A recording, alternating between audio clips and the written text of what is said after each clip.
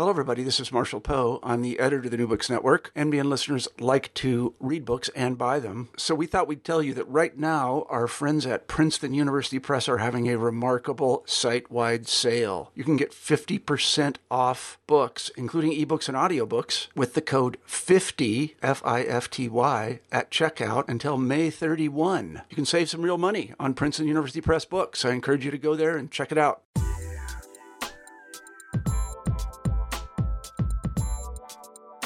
Welcome back to New Books in Science, Technology, and Society, part of the New Books Network. I'm your host, Lance Thurner. This week we'll be talking to Professor Suman Seth about his new book, Difference in Disease, Medicine, Race, and the 18th Century British Empire, out from Cambridge University Press earlier this year, 2018. Suman Seth is professor in the Department of Science and Technology Studies at Cornell University. And his book, Difference in Disease, provides a new angle on the formation of the ideas of race and the development of the British Empire. While scholars have often addressed this phenomenon through the lenses of academic anatomy and natural history, Seth suggests that medical care and theories of pathology were central to how Britons began to see their bodies as fundamentally distinct from other people's. This figured strongly in debates over abolition and the legitimacy of slavery and provided the precedent for 19th century scientific racism. Professor Suman Seth, welcome to New Books in Science, Technology, and Society. Thank you, Lance. Thanks for having me on. Yeah, as we are talking about your book, Difference in Disease, I'd like to begin a little bit of how you got to this project and your background as a scholar. Sure. I mean, it's quite a long path in the end, because I started off as a historian of physics. I wrote my first book on the history of the quantum theory, so late 19th, early 20th century German physics, which is a long way away, of course, from 18th century medicine, race, and colonialism. I found myself wanting to work on something to do with the history of race in particular, and with post-colonial theory, which I'd published on a little bit. I went looking around for a topic. I was originally thinking that I'd do something on German colonialism, probably early 20th century. So, stay roughly with some things, but also change one or two things about what I was working on. What I got really interested in after reading for a while was material on what in German is called a Klimatisation, or a climatization. And I got really interested then in the history of that German concept. There's a lot of work in English on 19th century acclimatization. But actually, after a while, I realized that we didn't know a lot about 18th century acclimatization, or the term that was actually used in the 18th century, seasoning. So it was actually the history of seasoning that I got interested in, and that led me to this book. And so, this book is about the development of the idea of race in medicine. And part of your intervention is to bring the history of medicine into the histories we have about the development of race, and especially scientific racism. Right. Why have prior scholars not looked at the medical aspects of this, and why is it important to do so now? Yeah, I think that's a great question. I think a big chunk of the material on the history of race science, beginning in the 70s and 80s, say, a lot of that was part of a movement, part of the social construction of scientific knowledge movement, that was interested in showing that sciences that we now think of as, say, pseudosciences, as non-scientific, were in their own period seen as fully scientific, and that many of the people we think of as contemporary heroes of science actually worked in more greater or lesser ways in stuff that we now think of as not only ethically dubious, but kind of intellectually dubious. One of the things I think that led to was, if you really want to make that case most strongly, what you don't want to focus on is people really that we haven't heard of before. You really want to make the case that it really was kind of the greatest minds of the age who were interested in this material. So there's lots of work on Darwin and race and other great thinkers as we think of them today. I think a lot of the people who were doing medicine were people in the colonies rather than, say, in London and France.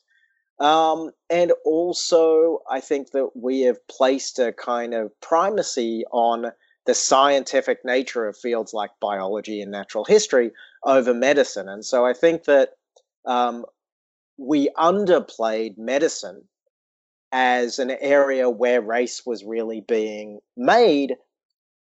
And the problem with that is that I think that actually medicine is where most people encountered racial ideas, because of course most of the people with some scientific training in the colonies, for example, where people were treating people of different races, for example, were actually medical men. In fact, most of the most prominent thinkers of the early 19th century, even that we know about, who were writing on race, were actually trained in medicine. Racial anatomy, which is what we know about, that kind of training came through a medical training. Yeah, and working on that then, part of what you are doing in this book is to look beyond just anatomy into theories of pathology. What does that add to our ideas about the formation or the work that the idea of race does in the empire?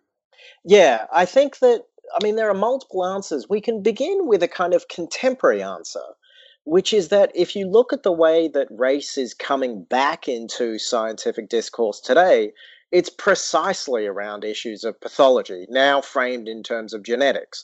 So there's been a number of op-eds in the New York Times and so on talking about the fact that you should use the concept of race because different races have different susceptibilities to certain diseases. So the claim is that Ashkenazi Jews, for example, have a higher tendency to get Tay-Sachs disease and so on. And so the way that people are arguing that race has a scientific meaning is in fact in terms of medicine and in terms of pathologies.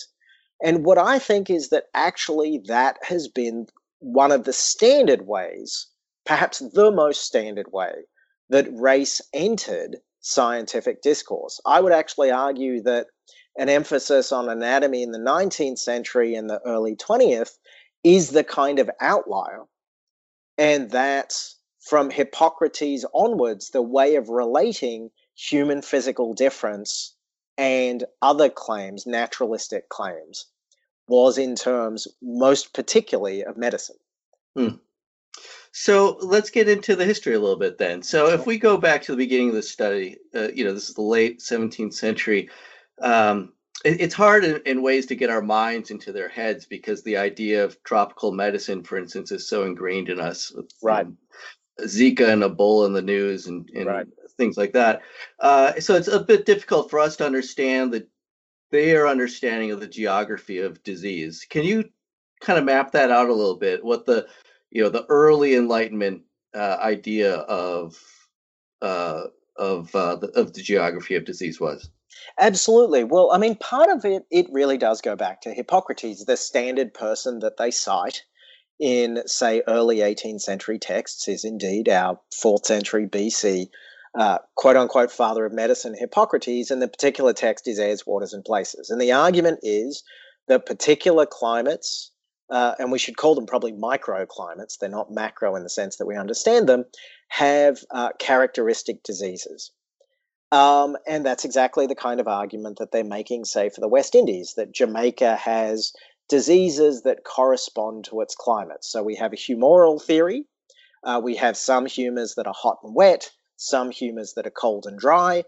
And in climates that are also hot and wet, we have an excess of a hot and wet humour, and that leads to certain characteristic diseases. So, for example, fevers.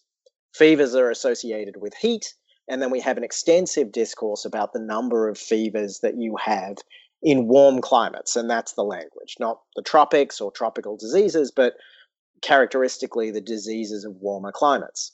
Now, on the one hand, that then maps out differences between places. Some places are indeed warmer than other places. But what's interesting is that they don't make that kind of stark distinction. You only have this disease in this place, which is our tropical, Ebola or Zika, exactly, kind of argument, and you don't have that disease in this place. What you have is a much more malleable set of claims about various kinds of relationships. So one of the things that they claim, for example, is that you get different diseases in the summer than you do in the winter, and that the West Indies as a climate is kind of like Britain's summer. So the kinds of diseases that you get in Britain's summer, dysentery or fever and so on, are the kinds of diseases that you get all year round in the West Indies. So on the one hand, it's a claim about difference, but it is also constantly a set of claims that's drawing connections across places as well. Yeah, and so as this develops into slightly more starker differences, where does this idea of seasoning come from, and what does it mean to them? So seasoning is quite an old concept. We already see it in the 17th century. The way I normally try and express this is that there are two kinds of questions that a doctor is thinking about as you're moving from, say, England to Jamaica. So one of the questions is, why do I get so sick when I make that shift? And then the second question is, why, if I survive that sickness, do I never really get that sick again? And the answer to that second question is you've become seasoned to the climate. And part of that, again, within a humoral system, is that you have a certain balance of humours in your cold, wet, and rainy England, a dominance of colder humours, for example. And to be happy in the West Indies, you need a different balance. Slightly more warmer humours, for example. And then one of the explanations is that a seasoning sickness, which people talk about quite a lot, is essentially your body going through the shift from one humoral balance to another humoral balance.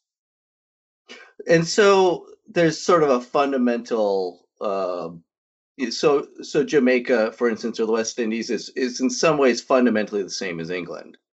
In some ways, and also very different. So it's a summer country all year round is one of the ways that people talk about it. So on the one hand, that draws a connection. It's like England in the summer, so it's not completely different.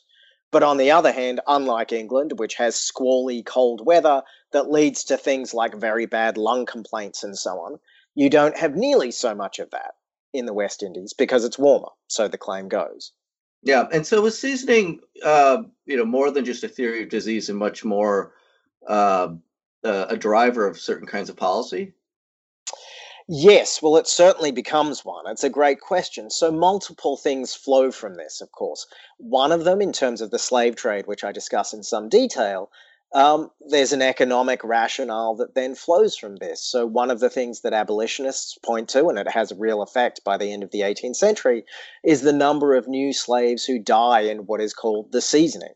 So, that estimate is anywhere from 25 to 50% of all new slaves die in that first disease, in the seasoning.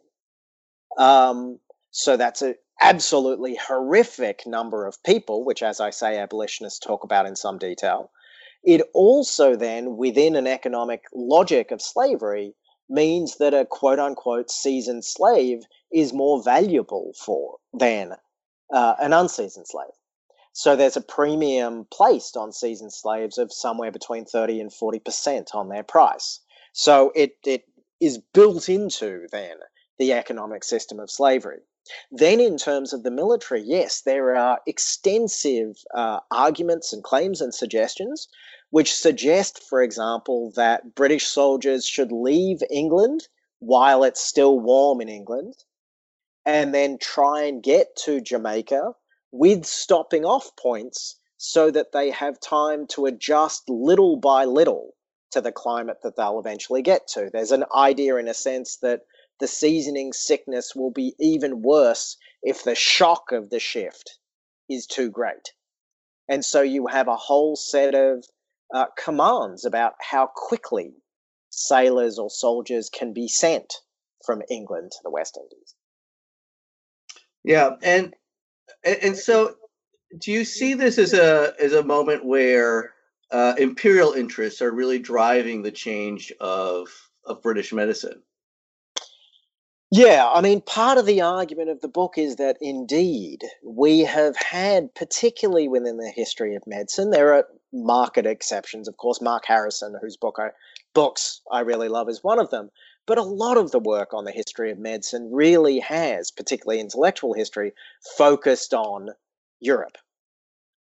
even within the Age of Empire. But I think a turn is happening where people increasingly are arguing that, yes, imperialism is leading to fairly striking changes, even in metropolitan medicine, but of course within imperial medicine writ large, that we are not to see this simply as medicine begins in Europe and is then shipped out to the colonies, that it is being shaped by the needs of the colonies themselves. But even that, then the needs of the colonies are actually shaping what medicine looks like in London and Paris and so on. Yeah, and one of the examples you give of that is the work of John Pringle. Can you? Right. Yeah, who is that? And explain a little bit about what you're doing there in the book. So John Pringle is probably the most important military medical writer of the 18th century. He writes a very important book in the 1750s that argues for explanations for why you get major illnesses in army encampments. And one of the things that he's really arguing for is that we should pay less attention to things like diet, although that matters very much, and more attention to putrid conditions of the camps. So his argument is that it's putrefaction in various guises that is causing illness in camps. Now, one of the things that means is that he's actually less critical than many military writers of soldiers themselves. There's a very moralistic discourse throughout the 18th century and the 19th, for that matter, which suggests that it's kind of soldiers' faults that they're getting sick. They're dissolute, they don't take care of themselves, they drink too much. And so his argument is, look, it's not just what they're eating and what they're doing, it's also the conditions in which they're living. And so you can change that quite dramatically by cleaning up sources of putrefaction and so on, and dramatically improving army life. Now, that's an argument that he brings up in the context of European campaigns. But what's interesting is that putrefaction is generally and traditionally associated most, of course, with warm climates. That's where meat rots quickest. And so that this then becomes a central way of organizing and thinking about diseases in warm climates, particularly then diseases in warm climates in military encampments. And so how does that lead us into the idea of race? So part of what really got me interested, so as I said, what I was really interested in originally was this notion of seasoning. And the interesting thing about seasoning is that even though, exactly as we've been talking about, it focuses on certain forms of difference between places, what's interesting about that discourse is that it's not at all about race. It's about nativity, it's about where you're born. And indeed, a lot of the discourse, it's very interesting in the 18th century, will begin by saying things like, well, of course, black slaves get different diseases in the West Indies than white people. But then rather than saying that's because they're black, in fact, the discourse is it's because they're slaves. They don't eat very well, they're treated very badly, they have very poor housing. So it's not at all a racialist discourse. And then seasoning adds to that by saying, look, it's about where you're born. So even incredibly racialist and racist authors will sometimes make claims where they pair black and white people born in the West Indies as having the same kinds of diseases because they're seasoned to the climate, and comparing that to newly arrived Europeans. So it's not white people joined together, it's people who are born in the West Indies joined together and newly arrived Europeans as the separate category. And so what I was interested in then is when that shifts.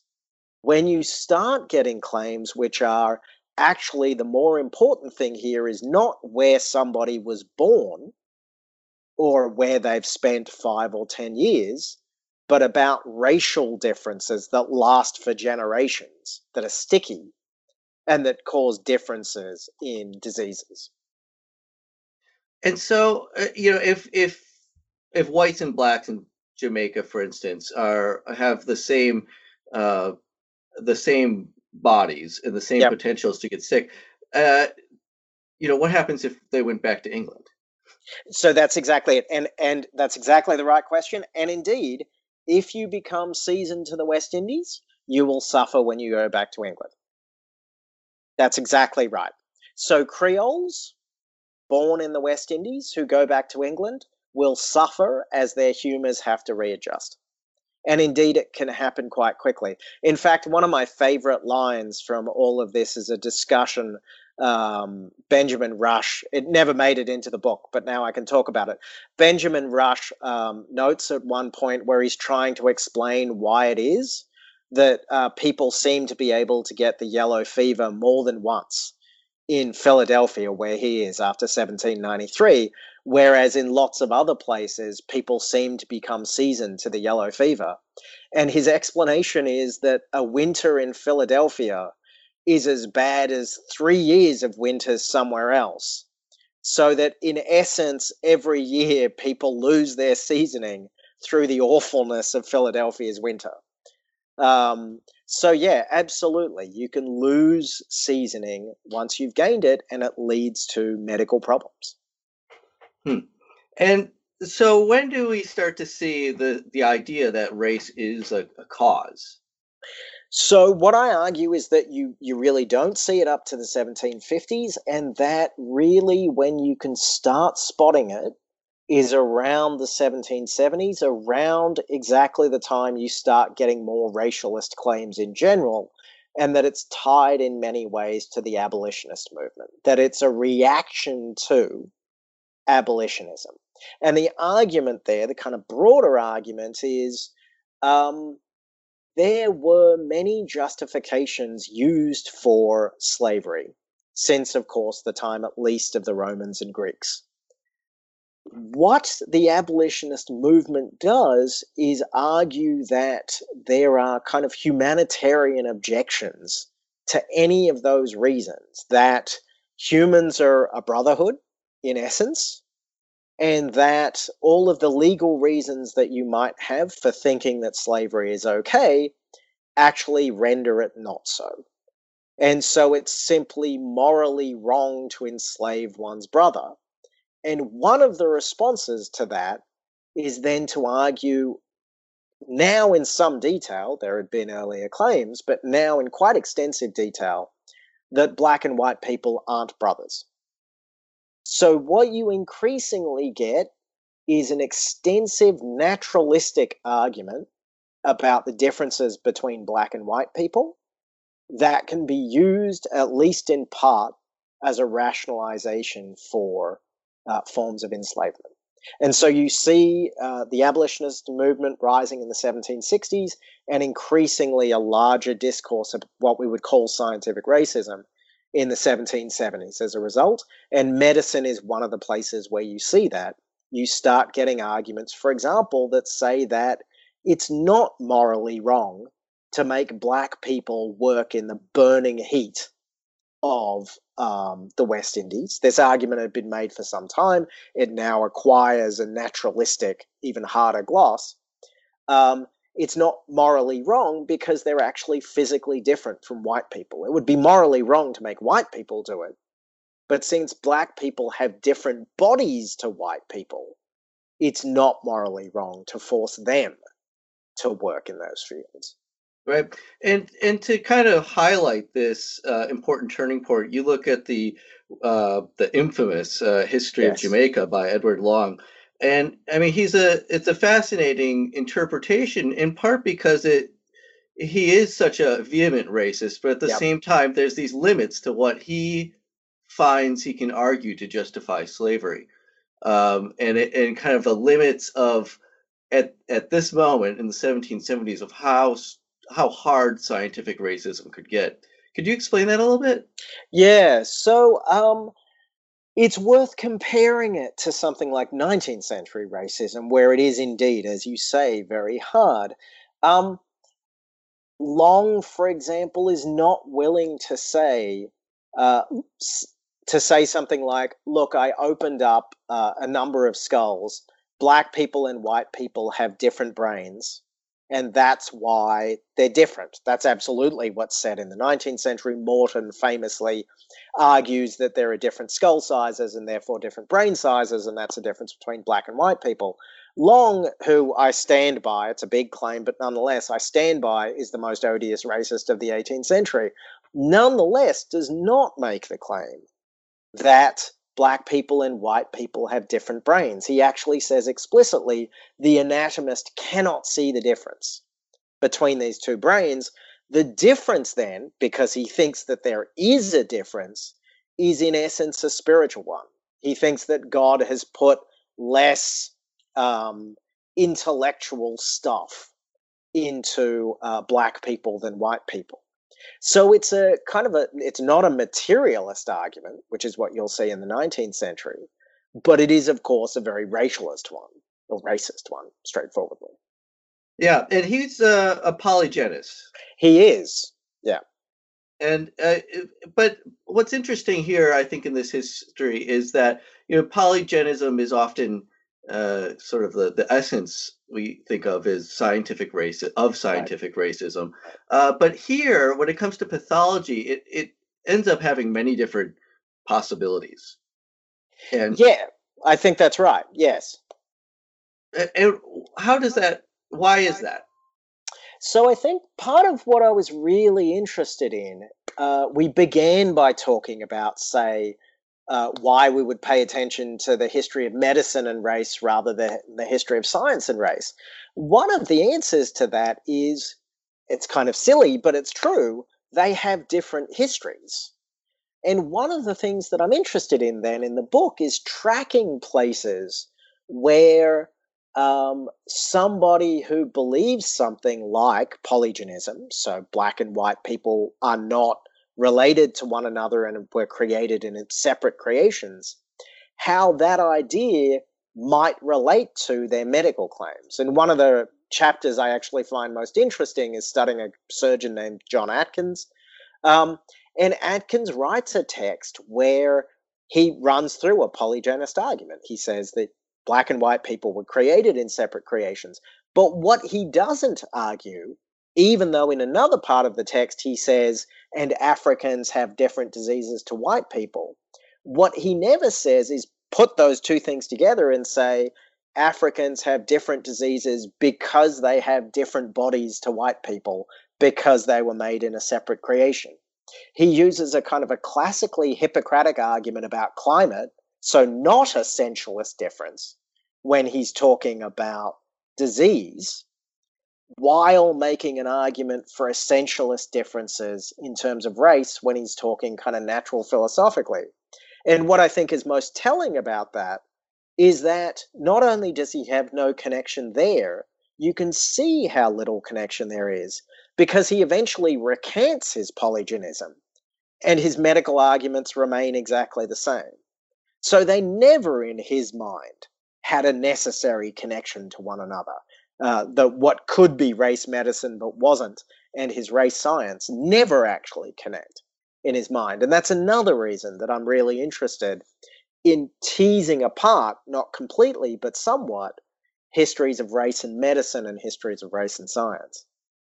So I wanted to ask you about, with this book, it's, you write in the beginning that, there's kind of two ways people generally try to write about race. One is in a sort of, well, we've had it since antiquity kind of way. And then the other is a far more precise definition about the fixity of bodies, and which we usually think of as emerging, around the turn of the 19th century. Yep. Yeah.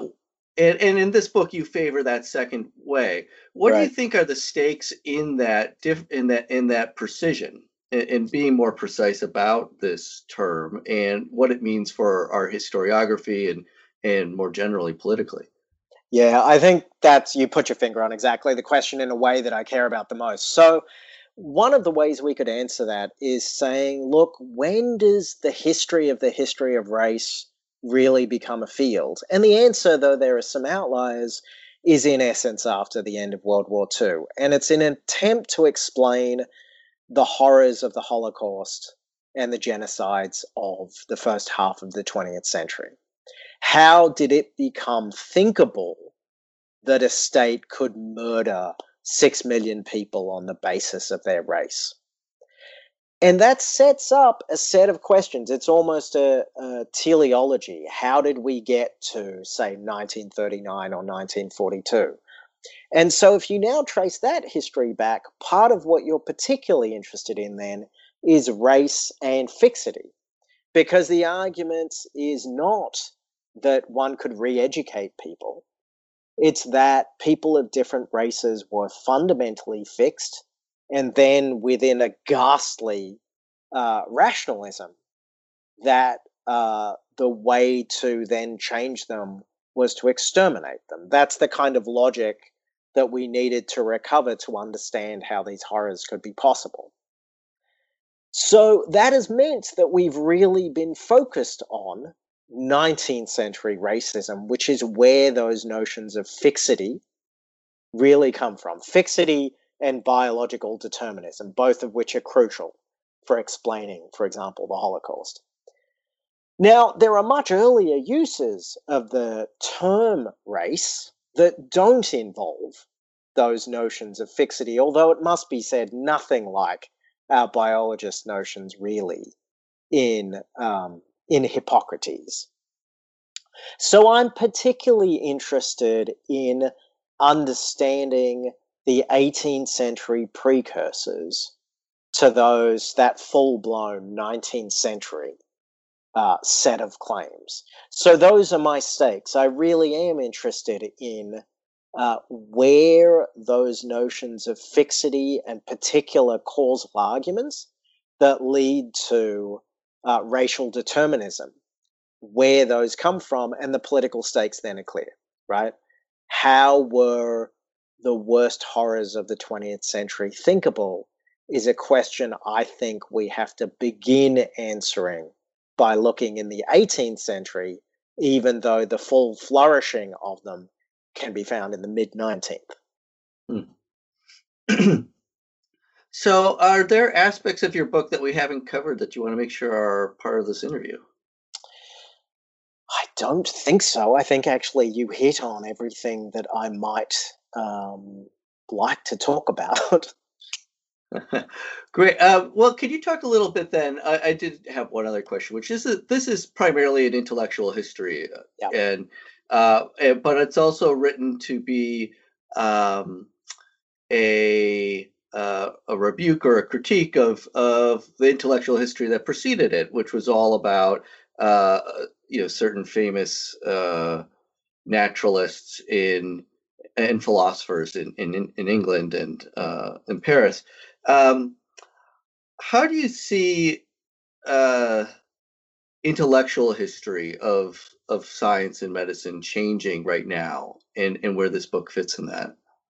Oh, that's really interesting. I mean, I still think that intellectual history, it may just be a matter of training. I was trained by a cultural historian. It does feel when I go to the History of Science Society like many people do not explicitly call themselves intellectual historians anymore. It used to be quite common. I think a distinction really does need to be made, as I try and make it in the book, between a context-free history of ideas, an internalist history of ideas, which I don't like as much, although great work can be done, and what I think of as the kind of intellectual history that I really like, where context matters enormously, but you're paying attention to ideas, and really what I try and do here, which is a context-laden history of arguments. So, all history of science doesn't need to be cultural history or political history. I think there's a real place for paying attention to, in detail, concepts and theories and so on.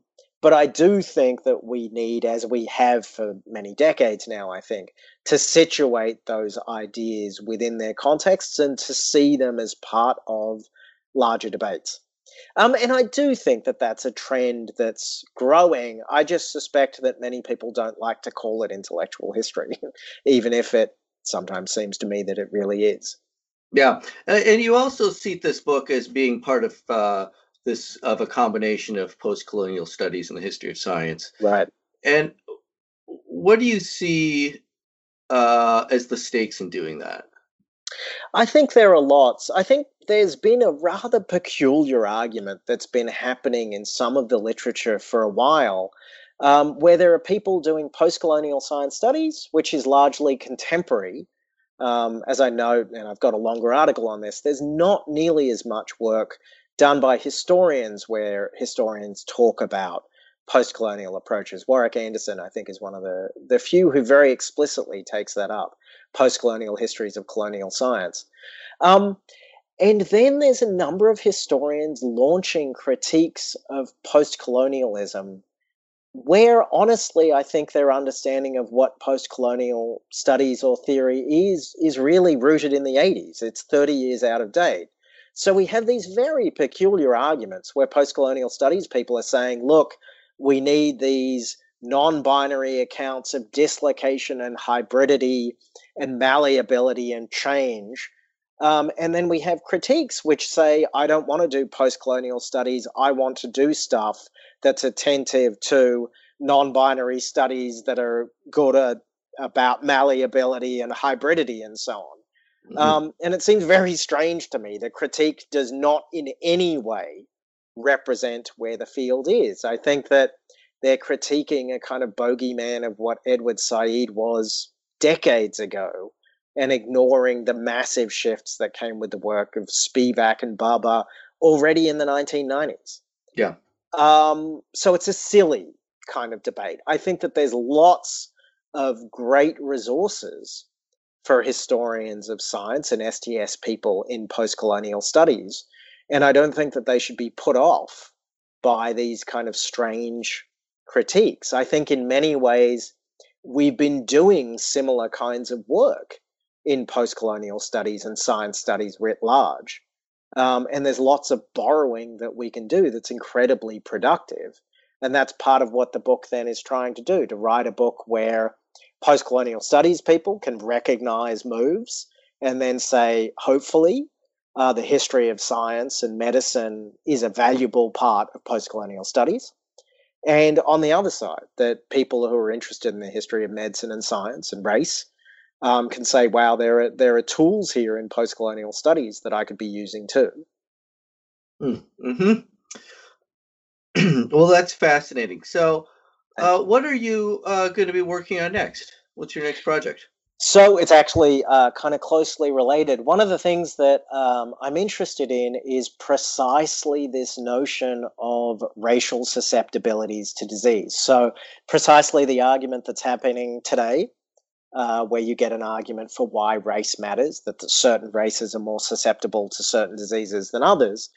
I'm interested in when that argument emerges, because we don't, as I've discussed, see very much of it in the 18th century. But by the mid-19th century, it's assumed that it's a fact.